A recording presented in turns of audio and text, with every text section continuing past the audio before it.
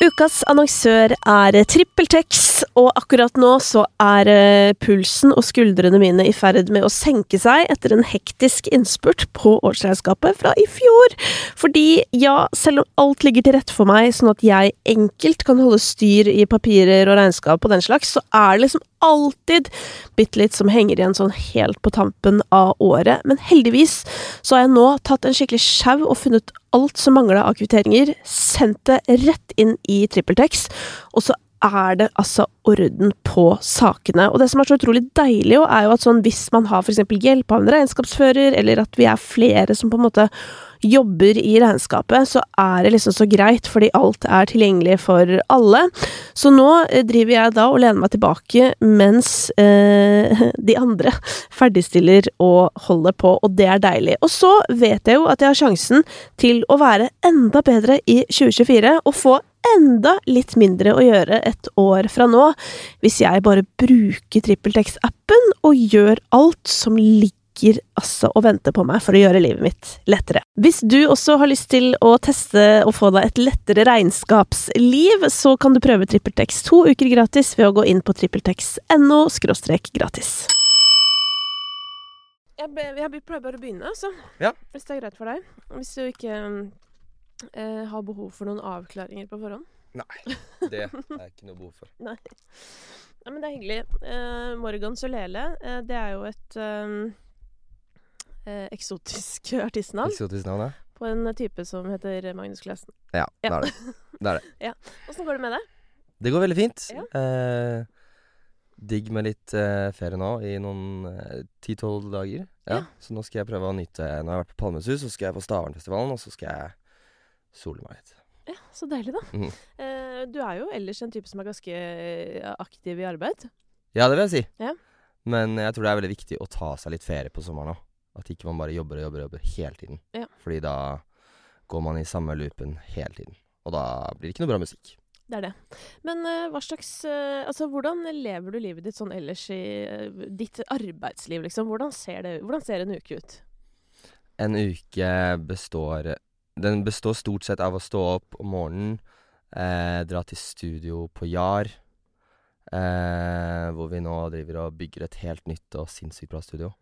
Og så sitter jeg der stort sett hele dagen.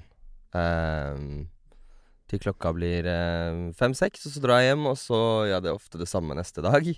Men også det jo en del reising da, så reiser jeg ganske mye rundt og skriver også. Ja. Så det ikke bare, jeg sitter ikke bare i Norge. Ikke sant? Og nå har jeg begynt å spille litt konsert igjen også da, så da jo noen helger består jo også av det. Ja. Så det en fin blanding. Ja, ikke sant? For det skulle til å si at navnet ditt jo et sånt som gjerne dukker opp på andre låter enn dine egne også. Ja. Hvem det du jobber med sånn utenom for deg selv?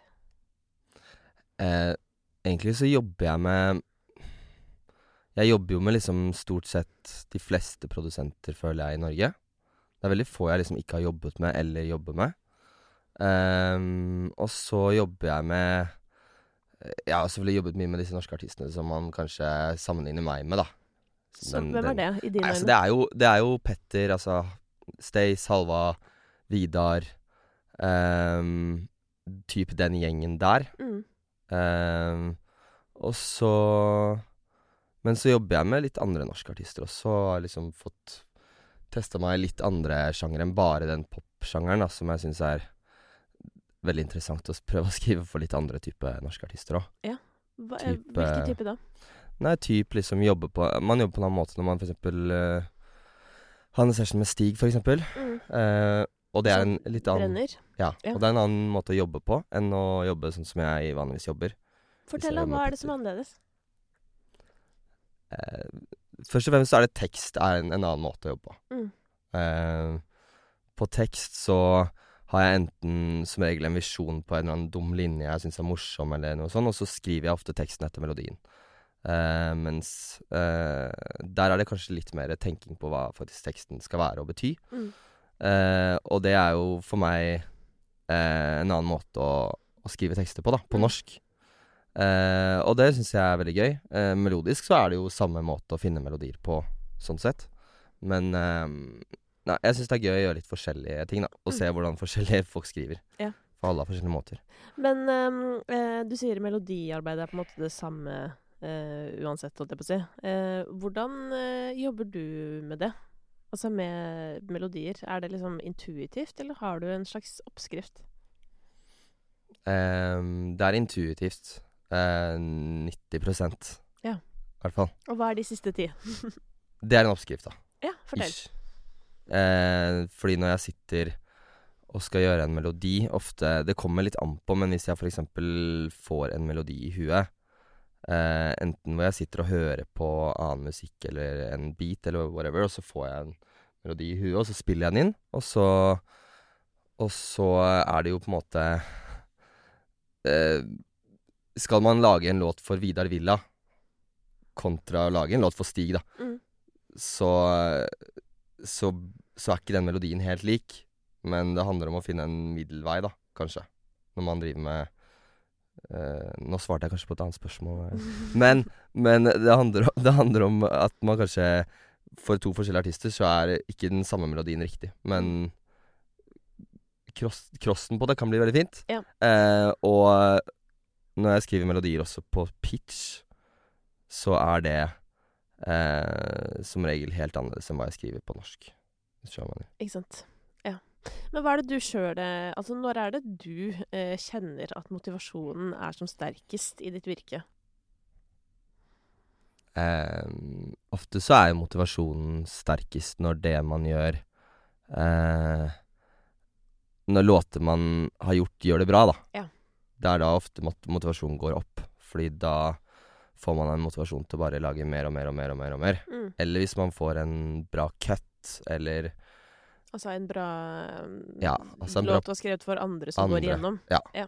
Så man ser at de gjør det bra, eller sånne ting gjør at motivasjonen stiger veldig. Ja. Applaus, basically. Ja, applausen. Ja. Når kjente du sist på det? At noe gikk jævlig bra, du var sånn, jepp, jeg har noe her å gjøre. Ja, det er et godt spørsmål. Nei, man får det jo, altså, jeg fikk den jo veldig liksom i fjor sommer, når jeg liksom fikk en ganske stor cut. I fjor sommer, så hadde jeg da hadde jeg en veldig motivasjon. Fortell om låta. Midt på sommeren. Det var en låt som jeg skrev i 2019, men som kom en DJ som heter Alok, som fikk med seg John Legend på den. Og når jeg husker jeg hørte første demoen av den, så tenkte jeg bare sånn, ok, nå må jeg skrive mer. Ja. Fordi da får du det kicket, da, av at noe du skriver blir sunget kanskje av andre, i dette tilfellet en veldig kjent artist, en stemme du har hørt i veldig mange år. Og da fikk man en ekstrem motivasjon til å bare sette seg ned og lage mer og mer og mer og mer, og så men så er jo dette et waiting game av dimensjoner, da, så den kan gå veldig opp og ned. Akkurat nå så er det sånn, nå har jeg ikke den motivasjonen, men det kan være småting som gjør at jeg får den tilbake. Basically, da. Hvilke type småting, da? Altså mindre ting enn John Legend synger låta? Ja, for det skjønner jeg at det er motiverende. Definitivt mindre ting. Altså sånn jeg kan få motivasjon av at jeg ser at en låt jeg skrev på til megahit gjør det dritbra og er nummer 2, ikke sant? Ja. En sånn ting kan gjøre at jeg bare, ok, shit. Nå må jeg bare skrive masse norsk. Ja, Martine Lunde-låta altså. For eksempel. Ja. Hva var det den het igjen? Fuckboy.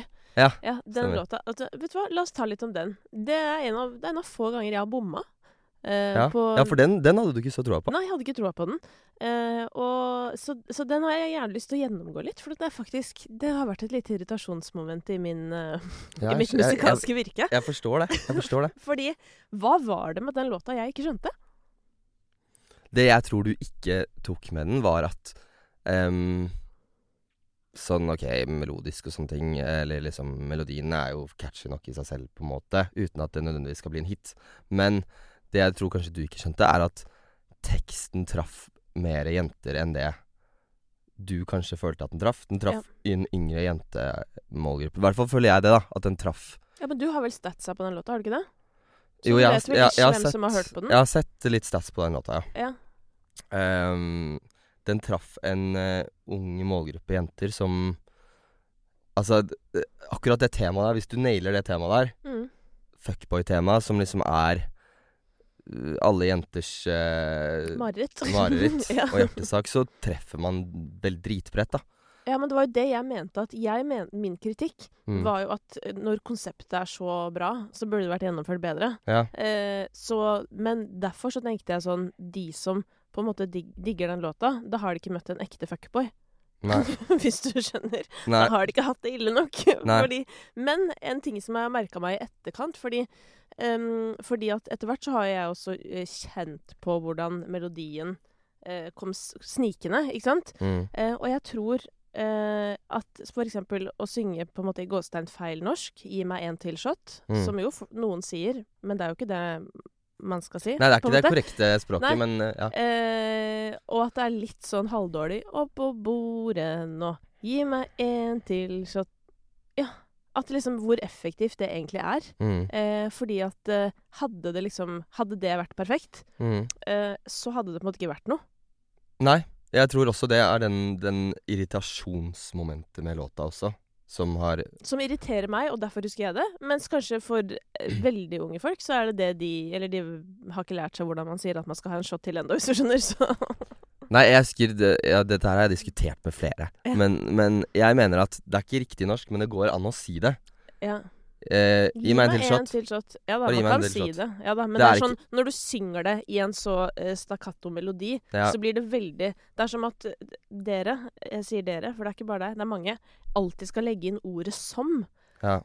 i en sangtekst. Ja. Når du aldri noensinne ville sagt det, det er jo hvis noen nå bruker ordet som i en låt, så er låta ødelagt for meg, liksom. Det går ikke. Nei, jeg skjønner det. Med mindre det har noe der å gjøre, da, vil jeg merke. Men jeg har gjort liksom det i flere låter, at jeg har lagt inn Jeg synger ting som ikke er korrekt grammatisk, men det låter kulere. Ja.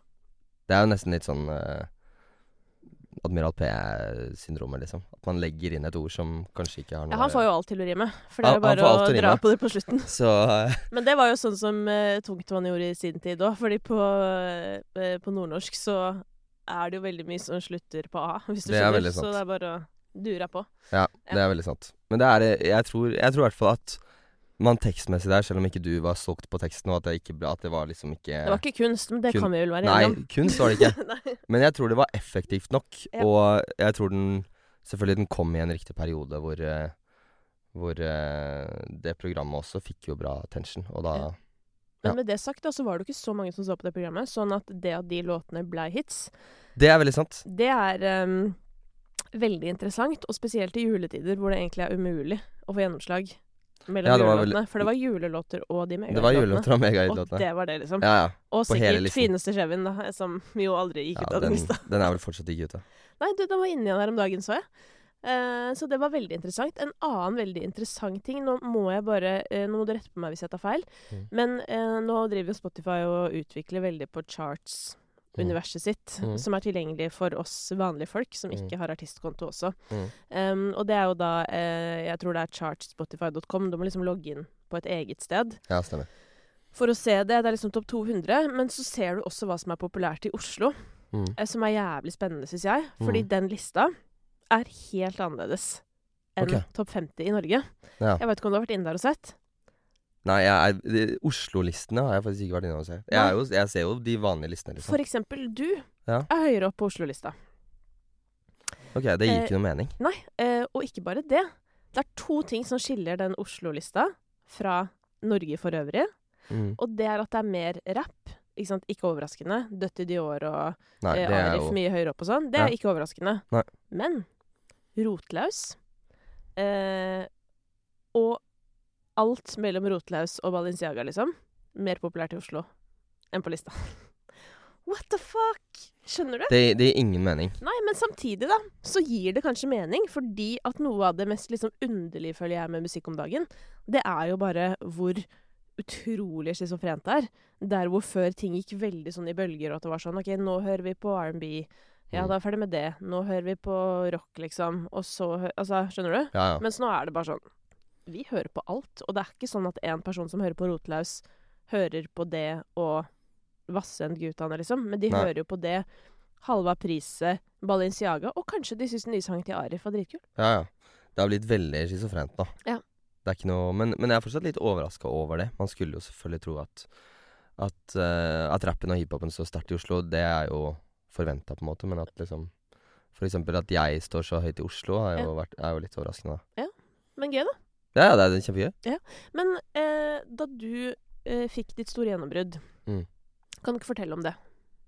Jo, det kan jeg fortelle om. Det var i 2015, og da hadde jeg egentlig gitt ut ganske mye sånn russelåter, litt sånn smågrisete. Ja, hva var din verste linje? Ja, hva var min verste linje? Skal jeg si den på radio, liksom? Jeg skal ikke det da, hvis du kommer på den. Jeg husker jeg hadde en linje i en av mine første russelåter med Mikkel. Altså Mio fra Broiler. Hvor jeg husker jeg sa brøyte meg frem gjennom et panser av klitt, som altså var klitoris da. Ja. Den linja, den husker jeg bare. Altså, den er jo så fæl at hjelpes meg. Men den er fæl, men det finnes enda fælere linjer nå, føler jeg. Ja, nå ville det heller vært å brøyte seg frem i en snøsituasjon, tror jeg. Altså sånn, jeg tror det hadde vært en annen brøytereferanse, for å si sånn. Det også hadde jo vært det sang jeg jo aldri om i mitt liv, men i mitt liv, når jeg er gammel. Nei, så det var en del sånn grove jentelinjer da.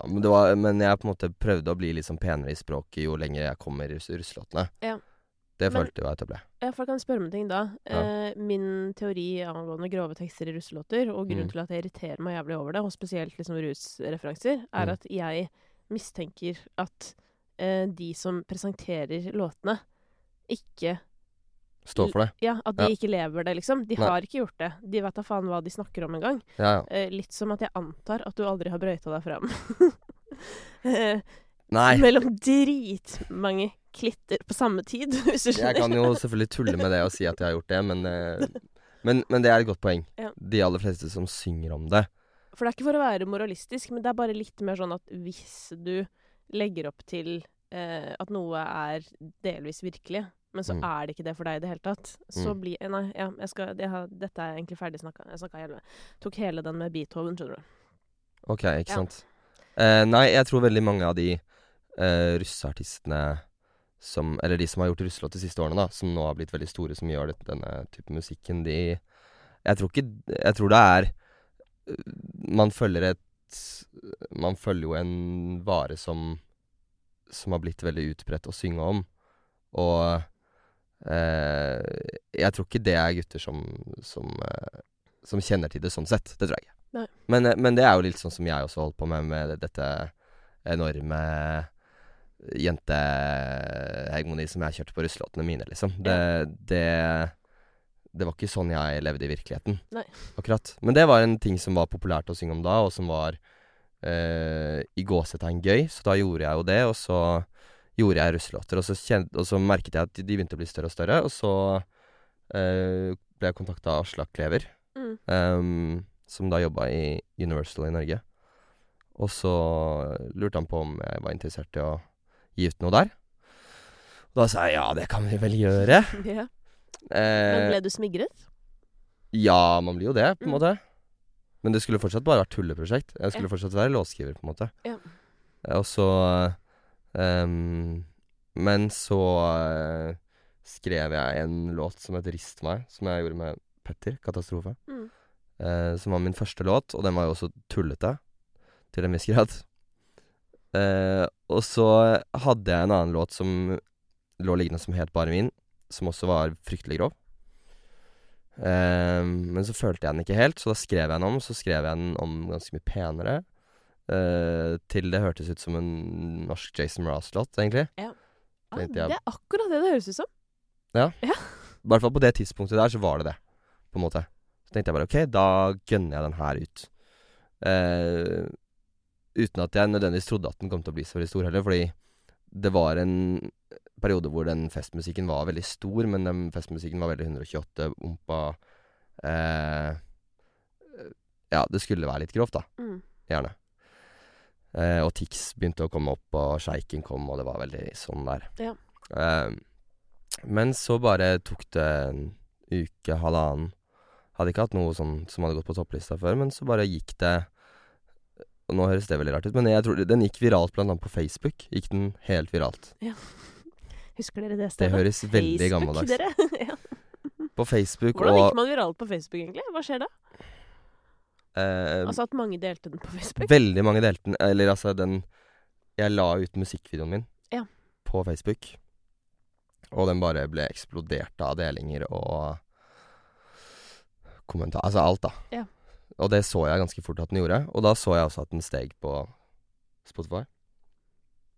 Og så tok det halvannen uke, og så var det nummer 1, tror jeg. Sjukt. Så det var den gang da hvor ting kunne gå viralt på Facebook. Ja, men det er jo litt samme mekanismene, bare et annet sted, på en måte. Veldig et annet sted. Men jeg blir veldig nysgjerrig på hva som var originalteksten til Bare min.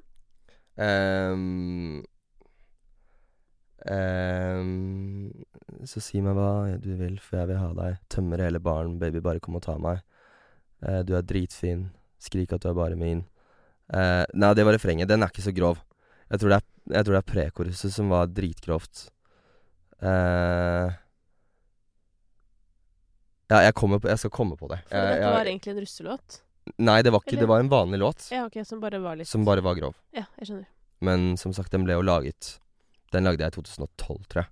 Ja. Og den hadde bare ligget der. Ja. Og så hadde jeg lagt den på SoundCloud litt grann. Og så måtte jeg ta den ned. Og så hadde jeg egentlig tenkt å gi den ut i litt ny drakt, bare så å si samme låta, men så skrev jeg den i stedet bare helt om. Ja. Så å si da. Ja, for nå er jo den ekstremt mild. Den er veldig mild. Den er jo Ja, det har blitt en barnesang, det liksom. nå nesten. Så, Ja, det var for hele familien. det var for hele familien. Ja, Faktisk. veldig familievennlig. Ja. Men når da denne begynner å... Ja, det tok jo veldig fort av, da. Da går jo du fra at liksom noen har på en måte fått med seg din greie, til at plutselig alle bare Oi, Morgan Solele. Hvem er det? Og folk begynner å bli interessert i deg. Mens du var jo egentlig en låtskriver, på en måte. Så hvordan opplevde du det? Nei, da ble det jo på en måte en annen litt annen hverdag, da. Uten at det var sånn her ok, nå skal jeg til Hollywood og hente hjem Grammys, liksom. Men det ble en litt annen hverdag, fordi at da skulle jeg på en måte da ble det på en måte hovedjobben min, da. Ja. Da skulle man spille konserter, 2-3 konserter i uka, og så skulle man gjøre det og det og det, og så skulle man lage masse nye låter, som helst skulle være like bra som Bare min. Så det forandret jo for så vidt livet ganske betraktelig fra der jeg var. Og låtskriving kom kanskje litt i andre rekken. Og da har jo for så vidt på en måte jeg har holdt det gående nå i 7 år, da blir det. Det er jo 7 år siden, shit, altså. Men så har jeg også kunnet jevne ut det der og skrive låter, da, spesielt i korona og sånn også. Så da ja, nei, det gjorde jo en forskjell på livet mitt, for å si sånn, kontra hva det var. Ja. Det var russelåt og tull, og så ble det på en måte litt mer seriøst. Ja. Var det bare positivt?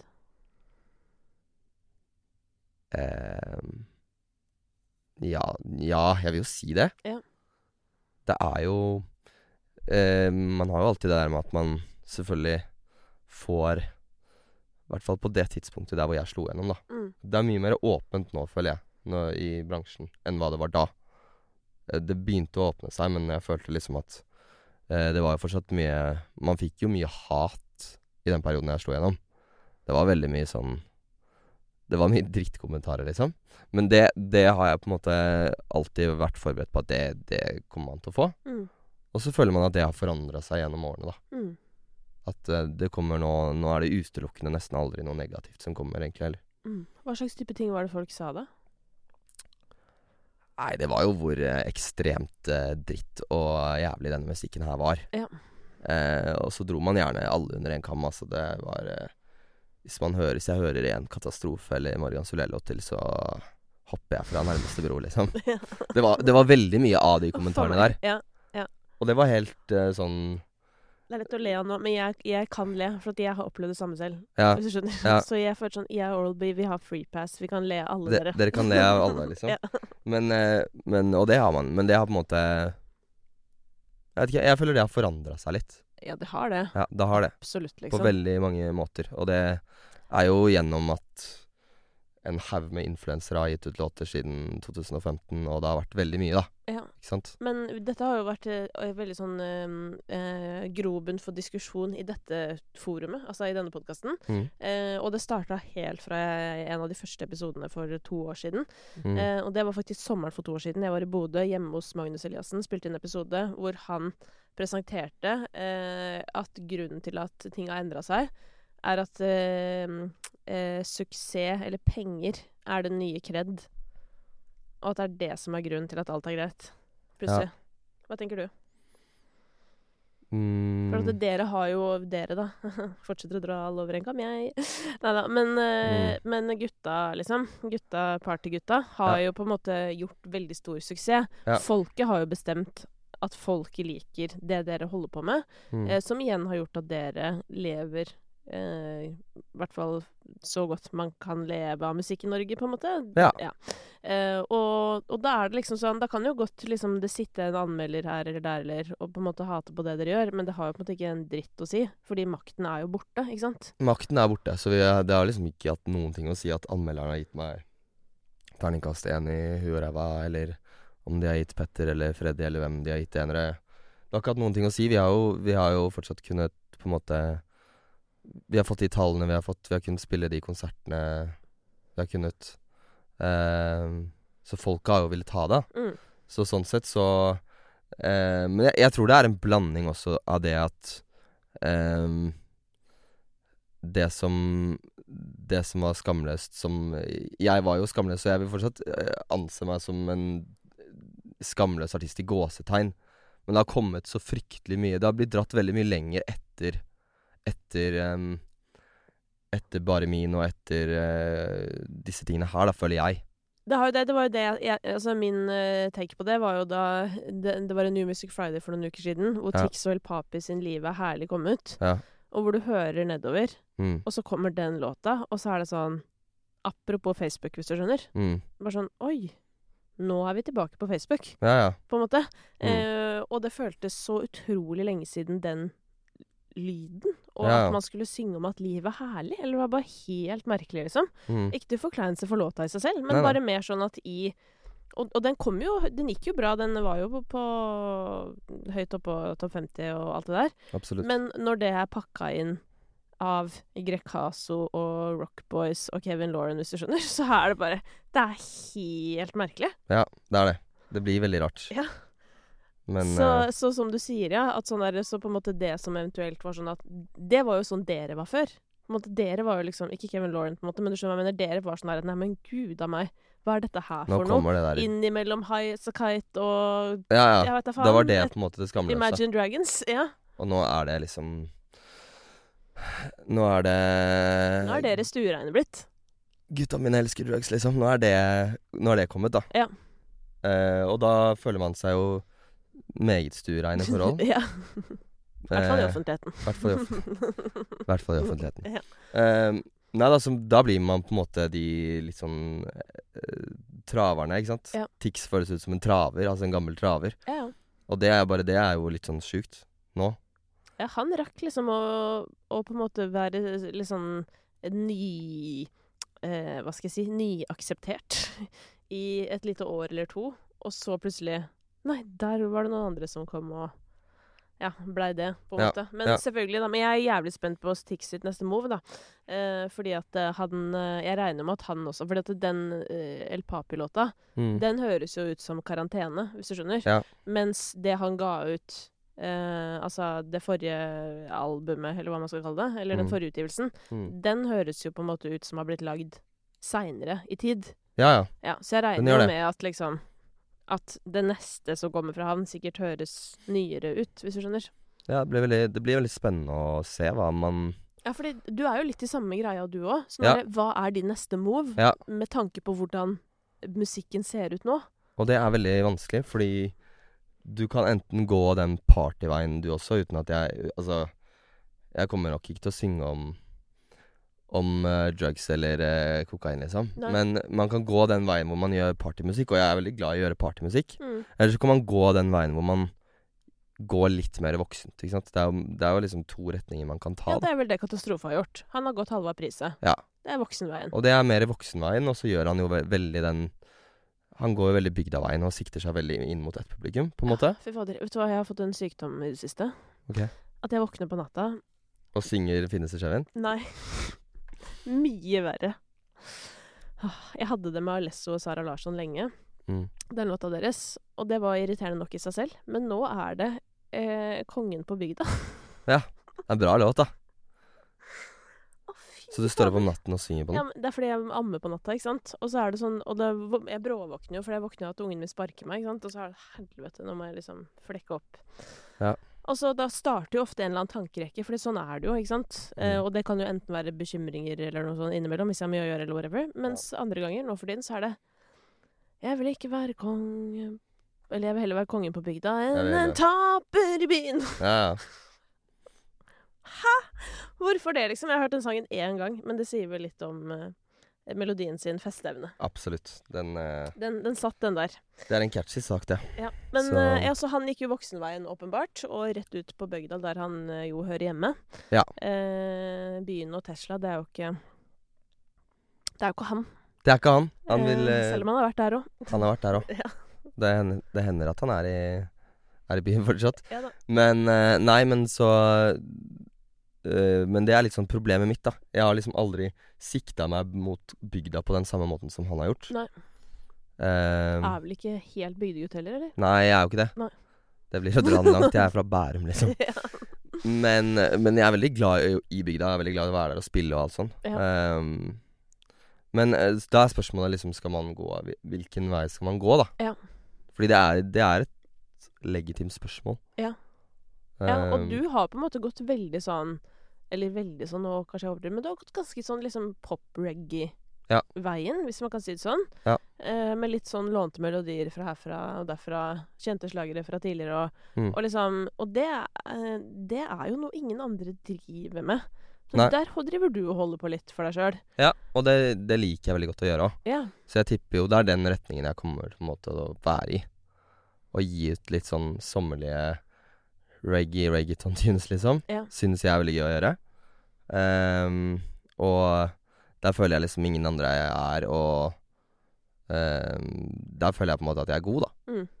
For det er vel litt det handler om, at man skal gi ut musikk som man føler også at man er jævlig god på.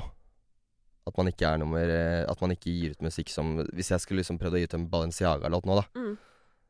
Du ser jo bare et hav av mennesker, unge folk da, som prøver å gi ut den samme musikken nå. Og det kommer det til å være. Sånn var det når katastrofemusikken tok av i 2013 eller 2014, og alt som har kommet etterpå, så har det alltid vært en hav av folk som har prøvd å slenge seg på, da. Og sånn var det når Unge Ferrari og Arif, altså alle skulle rappe, alle skulle gjøre det, ikke sant. Sånn blir det jo. Men å finne den greia man er god på selv, og så videreutvikle den til å bli litt mer voksen også, da. Det handler jo litt om det også. Ja. Ja. Men er det vanskelig å stå i den beslutningen, på en måte, når du ser at andre lykkes med andre ting? Ja, litt. For man tenker jo at nei, men helvete, da tar jeg på meg nå kjøper jeg meg en maske og går inn. Men nei, men det er fordi det er jo jævlig bra også, ikke sant? Det er jo ikke noe altså, Balenciaga er dritbra. Det er skyhøyt nivå på det de gjør. Og jeg kunne ikke gått inn i studio og pulla av den type musikken på samme måte som det de gjør. Man må liksom, selv om jeg anser meg som en bra låtskriver og alt det greiene der, så kunne ikke jeg gjort det på like bra måte. Jeg måtte gjort det på det jeg er god på en måte. Jo, selvfølgelig, men sånn Fuckboy for eksempel kunne jo vært en soppgirobyggelåt, eller hva vet jeg. Altså, det er jo ikke noe... Ja, men skjønner du? Ja. Så det er jo ikke at du ikke får det til heller. Nei da, men jeg føler på en måte at jeg hadde ikke klart å pulle deg i mine øyne på ører på samme måte, da. Jeg synes det er mye fetere når jeg kan klare å gjøre en reggaeton-låt som smeller, liksom. Som bare føler at, det her er det ingen andre. Det kunne ikke de gjort, da. Skjønner du hva jeg mener? Jeg synes det er mye fetere, da. Ja. Men det er jo en annen ting også som jeg føler vi glemmer litt å adressere i akkurat denne praten. Og det er jo at de er 3 og du er 1. Ja. Og på en måte hvordan det påvirker en karriere og sånn, å være liksom alene. Selv om du har jo folk rundt deg, men Hvordan Absolutt. opplever du det å være liksom soloartist? Jeg skulle ofte ønske jeg var 2. Ja. Så man kunne spare litt, og delt litt på ansvar om å promotere, for eksempel, eller whatever. Det er jo på en måte det er jo alt man skal gjøre som artist, da. Det er jo ikke bare det å lage musikken. For å lage musikken kunne jeg gjort 7 dager i uka, på en måte. Men det er jo alt det rundt å være artist som har blitt mye mer må ha blitt litt mer hassle, da, hvis Ja. man skal si det sånn. Med alt dette TikTok-presset og det å komme seg på der og få ting til å gå viralt som fy, og ja. Det er heldigvis, altså når jeg er på veien og sånn, så reiser jeg med fullt band, og det er veldig hyggelig og ha massiv støtte sånn sett. Men det å liksom kunne være 2 og liksom kanskje kaste litt ball på forskjellige ting, da, det hadde vært veldig deilig. Men ja, det er for sent. Ja, er det for sent? Med mindre jeg starter et nytt prosjekt, da. Ja. Og det kan jo selvfølgelig skje. Fordi at det er ingenting jeg planlegger i lang tid i forveien. Plutselig så starter jeg et nytt prosjekt med 3 andre kompiser. Jeg tror hvis jeg skal gjøre noe nytt prosjekt, så vil jeg gjøre det med flere. Ja. Fordi det er klart, det gjør det litt lettere. Det gjør det.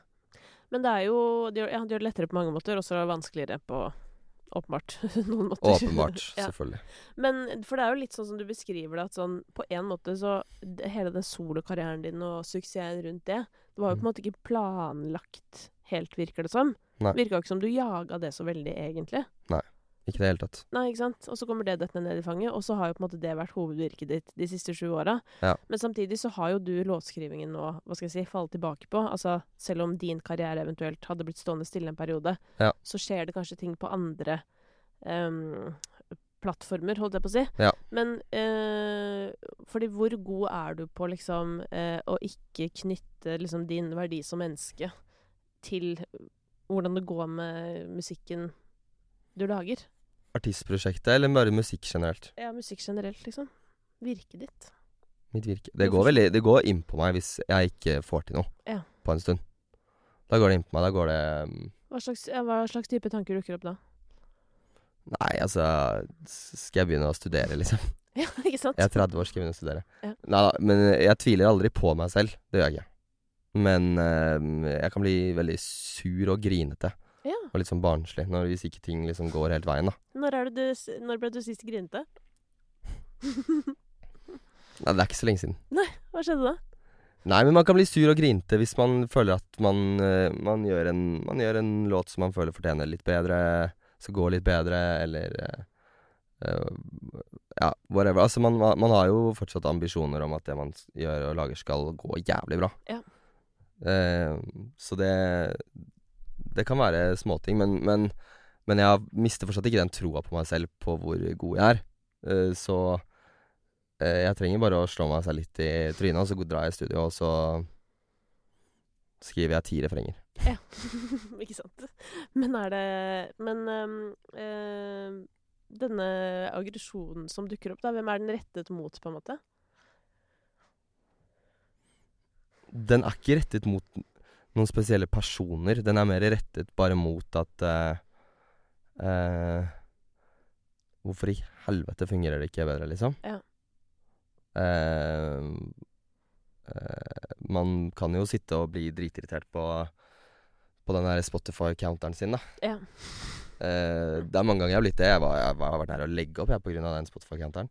Men for de som ikke har sett den, liksom, hvordan ser det ut og Det er jo en app som man har på telefonen som heter Spotify for Artist, som man da får alle tallene sine inn på. Og første uka hvor du slipper en ny låt, så teller den streams, faktisk. Streams. Ja. Den teller streams live. Ja. Så da kan du se hvordan låta di gjør det live. Ja.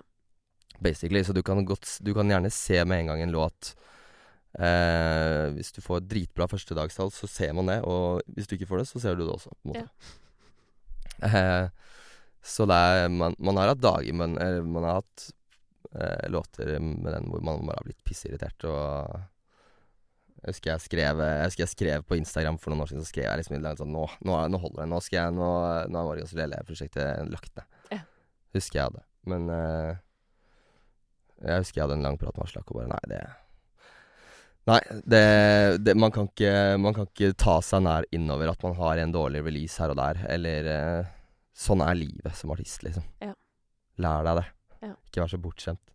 Ja. Og da lærte jeg meg det. Og i hvert fall i disse dager, da. Ja. For det nå hjelper det ikke. Det er sånn, du kan ha masse spenn og lanseringskampanjer og tjo og hei, og det kan fortsatt ikke hjelpe, på en måte. Ja. Altså, det Og hva ikke sant? Og så er det spørsmålet hva er det som er dårlig å streame, på en måte. Altså det som er dårlig for meg, er dritbra for veldig mange andre, da. Som også har det som jobb, og som så det handler litt om å selge ting litt i perspektivet, og så må man være litt man må være litt hva er ordet?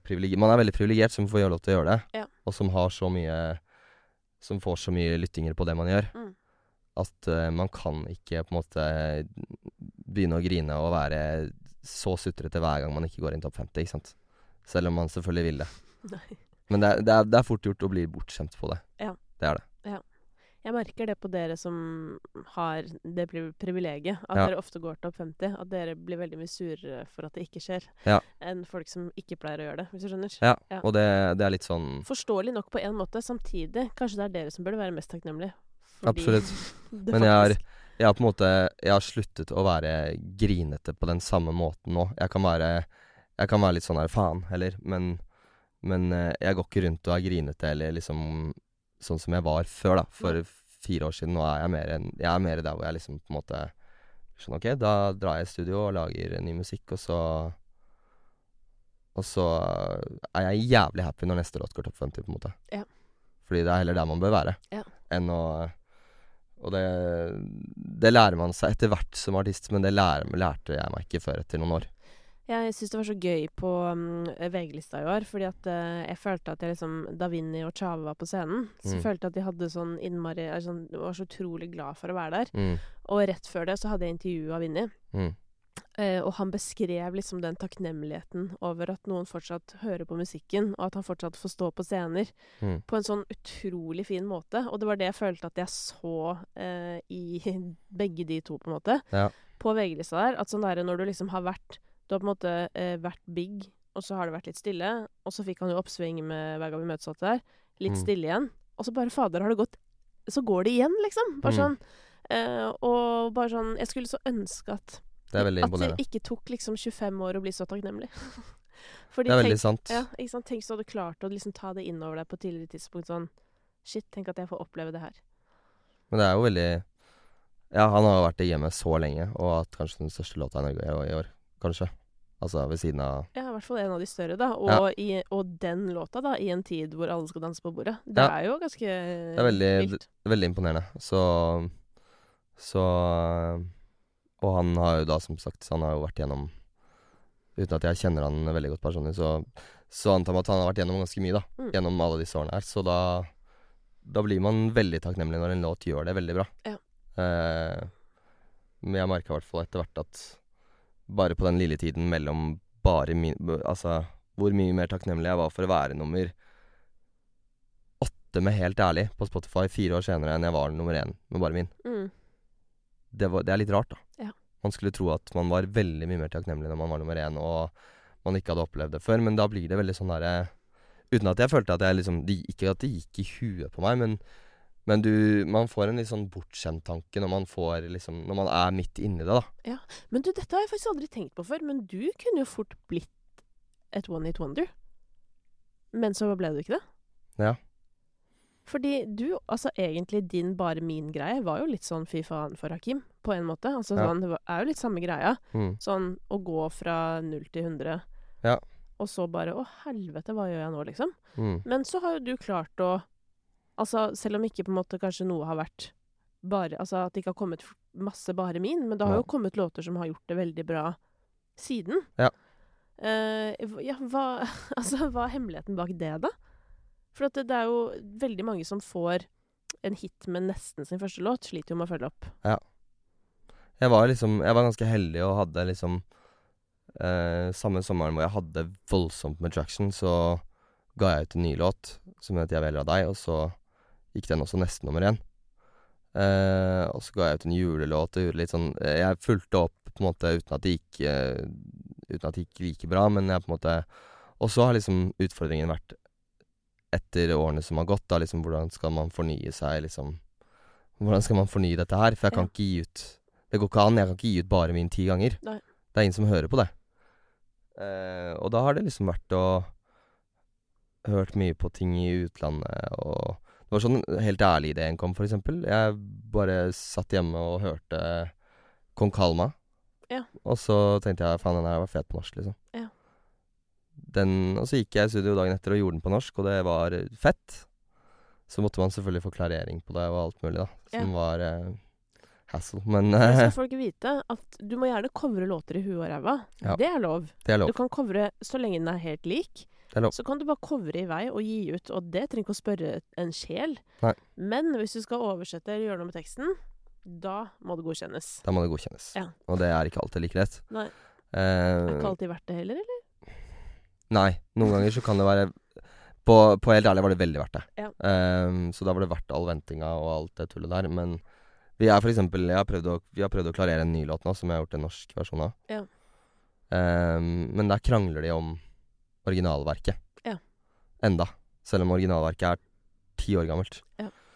Den er i disputt, og da får vi ikke selv om da vi har søkt, og artisten liker min versjon og vil at jeg skal kunne gjøre den, men det er hassle, altså. Hva betyr det at noe er i disputt? Det føler jeg er sånn advokatterm i musikkbransjen. Det betyr at den originallåta som jeg har covret av, den er ikke de som har skrevet låta enige om hvor mange prosenter de skal ha hver for seg. Så de krangler om hvor mye prosenter de skal ha på den originallåta. Ja. Så betyr det at originallåta også er borte? Nei, den er fortsatt ute. Ja. Men den er vel da den står sikkert i frys på det som er Tono, da. Ja, ingen får penger fra den, fordi ingen de er ikke får enige. Penger, ja. Ikke sant.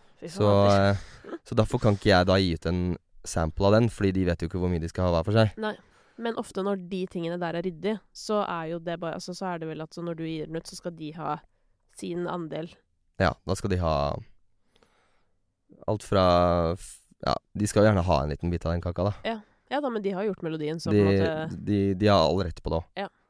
Så det er jo men jeg har lagt merke til at det er veldig mange. Men sånn som på Kong Kalma, da.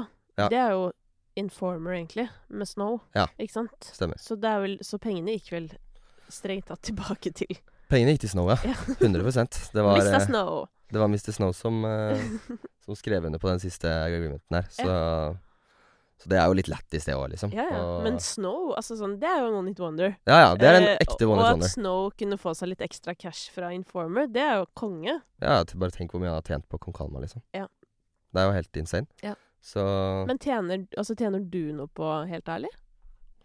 Vi fikk jo noen prosenter, jeg og Paul og Erik Småland, da, som gjorde låta. Ja. Vi fikk ikke mange toneprosentene, altså. Men vi tjener jo masterpenger, da.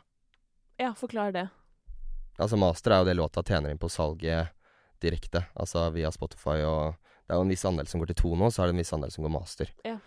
Og Tono går jo da det meste til Snow og gjengen, mens det som er på master, det går bare til plassselskapet, og så til meg og Paul, da. Ja, ikke sant. Ja. Så, men man regner jo ikke ut bare sånn, man regner jo ut i hvor mye en låt kan gi deg konserter og fete ting. Of course, det ble jo en kjempestor låt som åpenbart ga deg en ny festivalsommer, på en måte. Ja, så det er jo det man på en måte må telle det etter, da. Ja.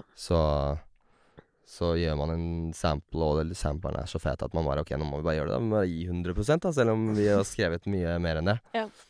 Så må man bare gjøre det. Ja. Jeg synes jo det er veldig gøy å gjøre sånt. Ja.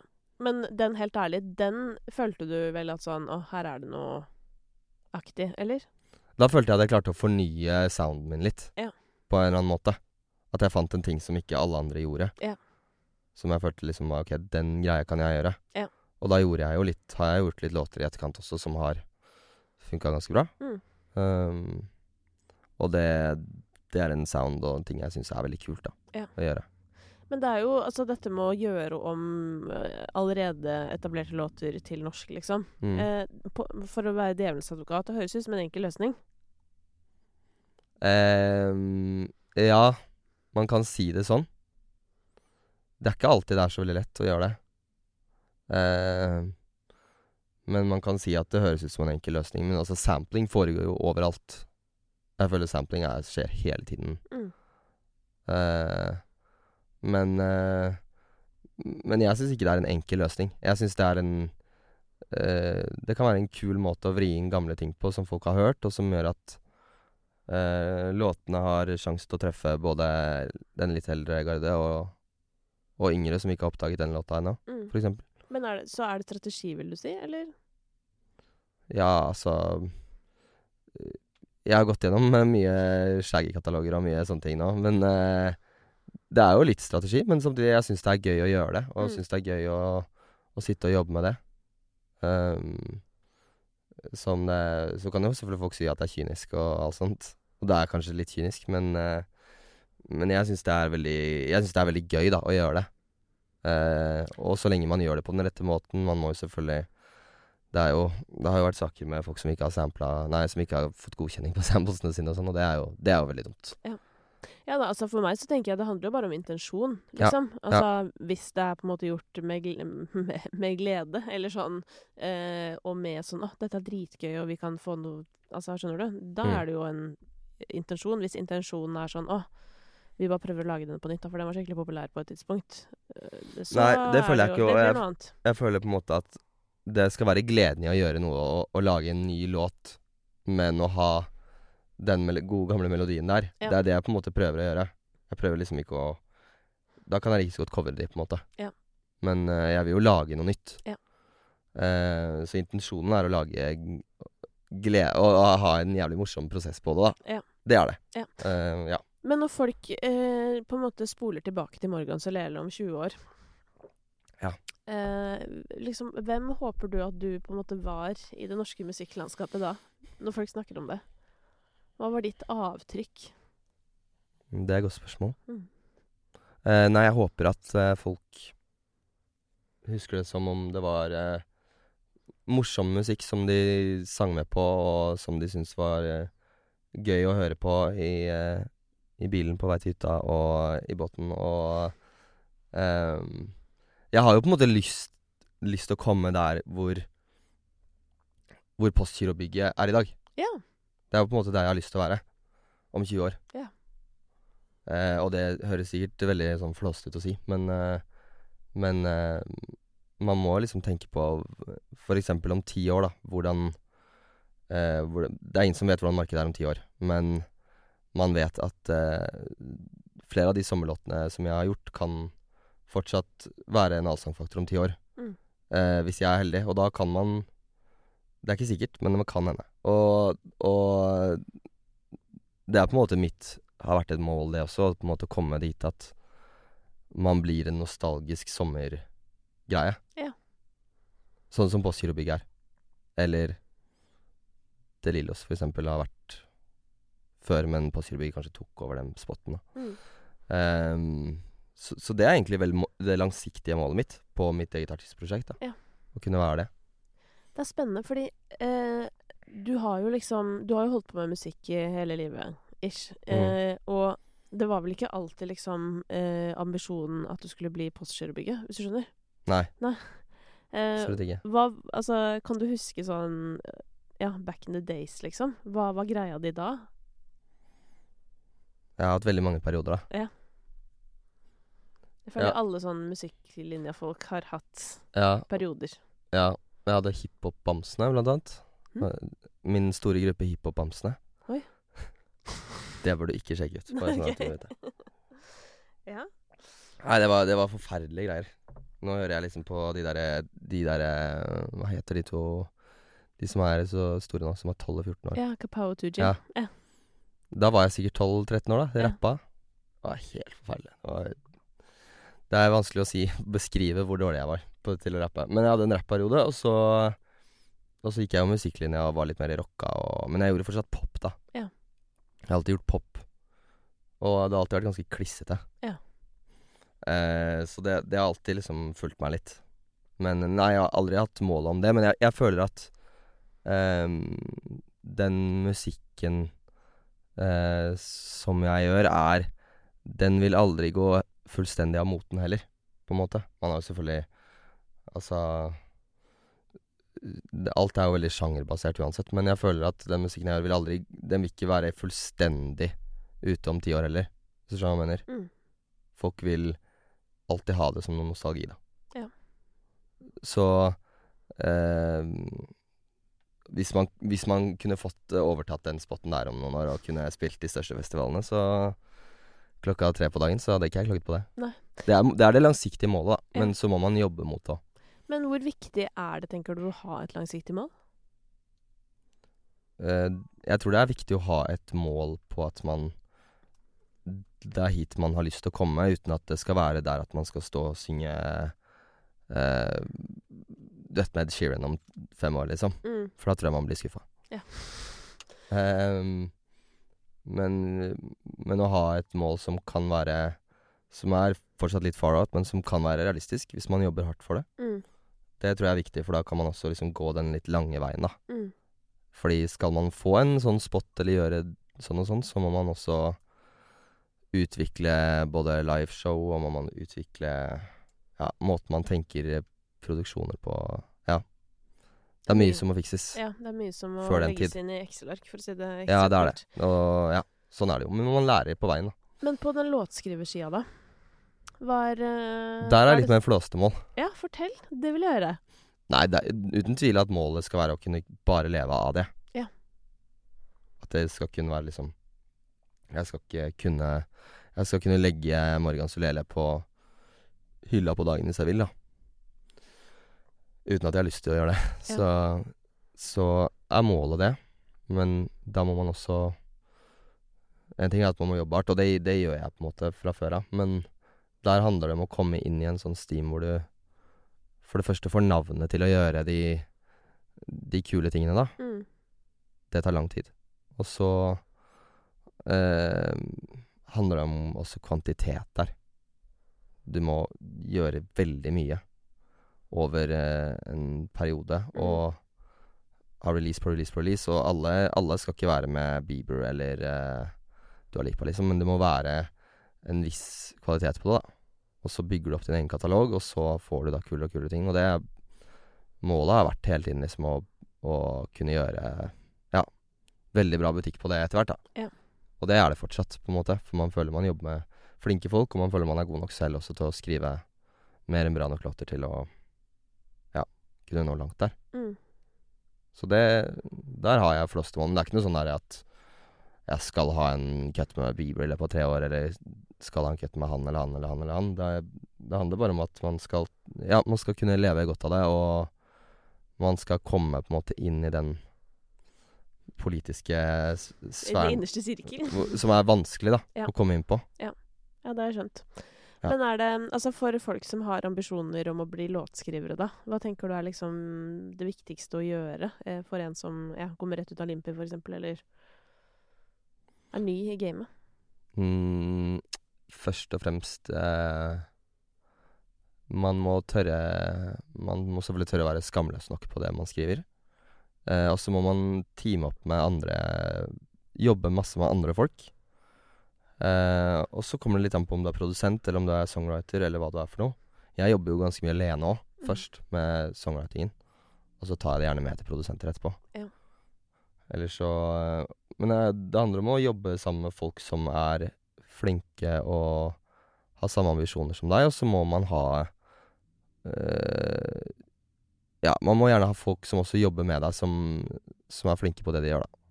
Sånn som jeg har Aslak, for eksempel. Mm. Det er viktig å ha folk som er gode på å selge inn deg òg. Mm. Fordi det er det handler om. Du må selge inn folk. Ja. Det er det jeg pleier å Ja, det er så viktig. Og én ting er jo salget, men en annen ting er jo på en måte heiagjengen, hvis du skjønner. Så Ja. å ha liksom han som bare sånn derre Vet du hva? Ja, så gikk den låta ræva. Ja. Samme det. Eller Ja, ja. du er dritflink. Og så Ja. Og det høres banalt ut, men man trenger det, liksom. Alle Ja, trenger man det. trenger det. Ja. Jeg trenger det veldig, jeg òg. Ja. Så Og man har liksom Men det er klart at pitching hjemme Jeg snakka med Erik Småland her om dagen. Ja.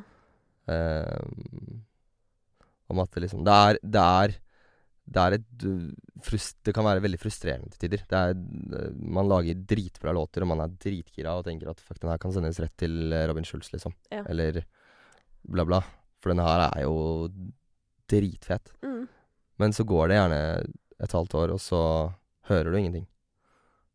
Så det sånn, ja, hva skjer? Ja. Men det sånn det går i perioder, og det går, i hvert fall nå, det har vært korona, alle har sittet hjemme, og nå begynner folk å spille igjen, og da ting tar tid. Ja. Sånn det i min bransje også, hvis det noe trøst, men det akkurat samme greie, liksom. Man pitcher og pitcher og pitcher. Ja. Tida går, hører ikke en dritt. Men så plutselig da, ikke sant? En gang i år eller to, ja, da kommer det en god nyhet. Ja, det det. Og så holder man seg på en eller annen syk måte gående. Ja. Fordi bare sånn, ja, men der fikk du napp.